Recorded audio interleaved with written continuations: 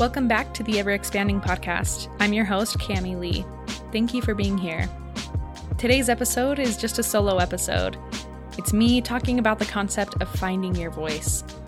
I share what that phrase means to me, how I feel like I found my voice over time, and give you a few ideas and a few steps to find your voice. Let's get into the episode. Okay, so let's start by talking about this phrase, finding your voice. For a long time, this phrase was really ambiguous to me. I wasn't quite sure what it exactly meant. How do I even go about finding my voice? I just had a lot of questions when it came to this. I feel like, too, the phrase finding your voice is missing something. I'm not quite sure what it is, but it just maybe feels a little inadequate to what I want to share today and my interpretation of this phrase. So when I think of finding your voice, what I picture when I say those words is a safe space within me. It's a place where I feel home, where I feel comfortable, I feel seen, I feel heard, I feel understood and listened to. That's what it means to find my voice. It means that I am safe. I am safe for my voice. I am seen. I validate how I feel. I validate who I am. I validate my beliefs and my understandings. It feels safe for me. I feel safe for me. Something else when I think of this phrase is that finding your voice means to learn to listen to your thoughts and feelings and take ownership of them. It means to learn and accept and trust your thoughts rather than fear or question them. It means you learn to interpret your thoughts. When you find your voice, you begin to understand your thoughts and your feelings. And instead of looking for meaning outside of yourself, you find meaning within. I want to dive deeper into that a little bit, the finding meaning outside of yourself, because this isn't something uncommon for all of us, whether it's culture, society, religion, whatever it may be. We're constantly bombarded with the message that other people know better, meaning other people know what diet we should be on, or other people know how I need to act in certain scenarios, or other people know what I should do with my life more than I do. And I know that kind of sounds silly, but that's something that is around us all the time. In our culture, in our society, in religion, it's around us everywhere.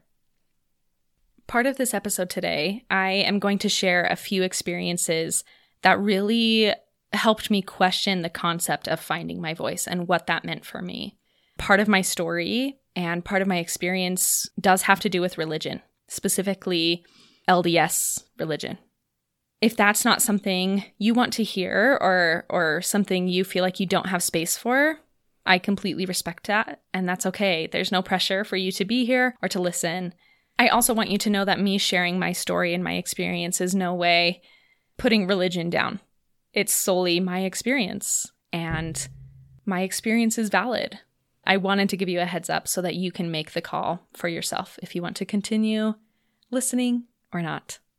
Okay, so to start with one experience that really helped me shift my perspective of finding my voice and what that meant for me.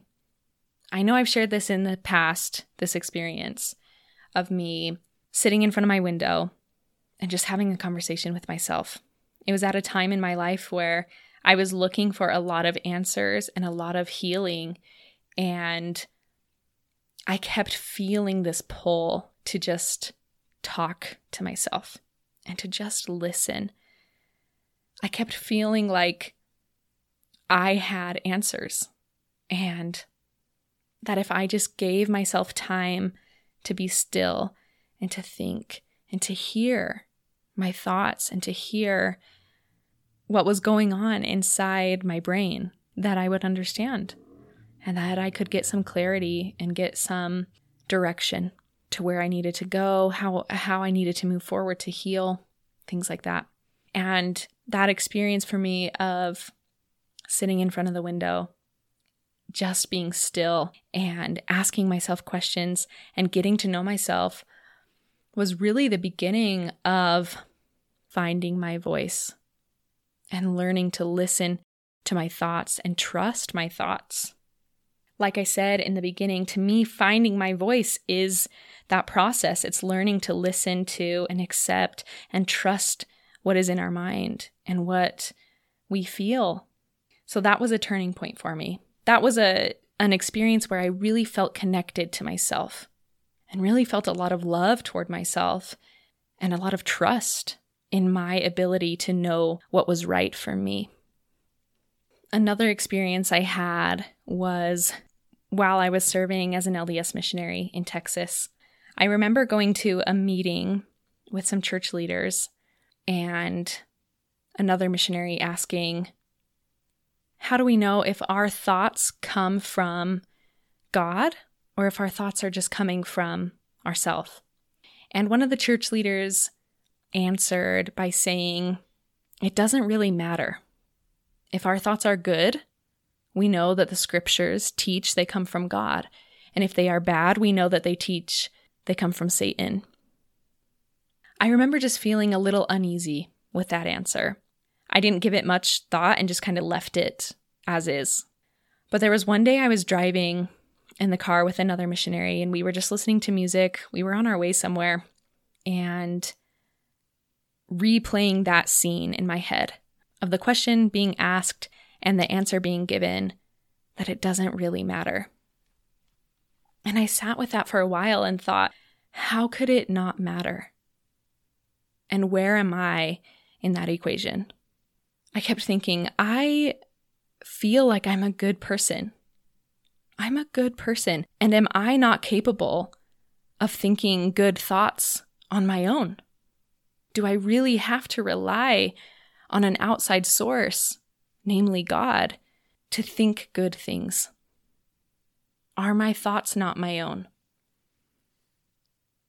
And this teaching isn't uncommon for a lot of Christian religions, that good things come from God, bad things come from Satan. And so often we're left to seek for validation and guidance outside of ourselves. And that was a thought that I didn't want to sit with because I felt disconnected from myself. And I thought, if I'm constantly taught to look outside of myself for guidance or from validation, how do I learn to trust myself? How do I learn to trust who I am and my thoughts and my feelings? How do I take ownership of them if I'm constantly believing that they're from outside sources? Where does that leave me? Now, again, this isn't just something we come up against in religion. This is something that we see all the time in our society and in our culture. We hear so many different perspectives and so many different ideas of how we need to be living and what our life needs to look like in order to feel happy and what success means. And we're constantly looking for answers outside of ourselves. It wasn't really like an aha moment for me or one moment in particular where I was like, I'm just not going to subscribe to that thinking anymore. But over time, after having those two experiences that I shared, I just started having more of a desire to get to know myself and really start paying attention to my thoughts and my feelings and ask myself questions and to have conversations with myself so that I could feel connected to who I am. And truly, not that I have everything figured out, but starting to shift that mindset from I'm going to look outside of myself for answers and guidance to I have answers and guidance within myself. I've really started to trust myself more. And I've started to become more self-aware. I've started to take more ownership of my actions and behaviors and thoughts and feelings and not putting blame on other people or not expecting other people to solve my problems or to make things right or whatever it may be. I've started to take a lot of ownership. I want to say that turning inward won't ever lead you to outside help. For example, if you're really struggling with some mental or physical health problem, turning inward might help you recognize that you need to seek outside help, that you need to seek for a therapist or a doctor to help you in a specific way. So when I say turning inward, I don't mean that we can't ever seek outside help. It just means that we use ourselves as a resource as well. If you find yourself in a similar situation to where I was, as far as just feeling disconnected from yourself or not even knowing if you were connected, not even knowing if you're connected or disconnected, I have a few ideas for you. So number one is just to have an intentional conversation with yourself. And you can do this in many ways. This can be driving in the car in silence. This can be locking yourself in your room with a notebook and writing down some thoughts, asking yourself questions, whatever it may be. Find time to intentionally have a conversation with yourself. So ask yourself questions, validate the feelings that come up, tell yourself that you're there to learn and to listen. So just to give an example and to lay it out clearly, going back to that experience of me in the window, I just sat down, I had a notebook beside me, and essentially just started talking, saying, Cami, I'm here to listen. I'm looking for healing. I'm looking for guidance, and I'm just here to listen. And I did. I listened to the thoughts and feelings that came up and wrote down something if I felt like I needed to. I asked myself questions. What do I need? How can I connect to you more?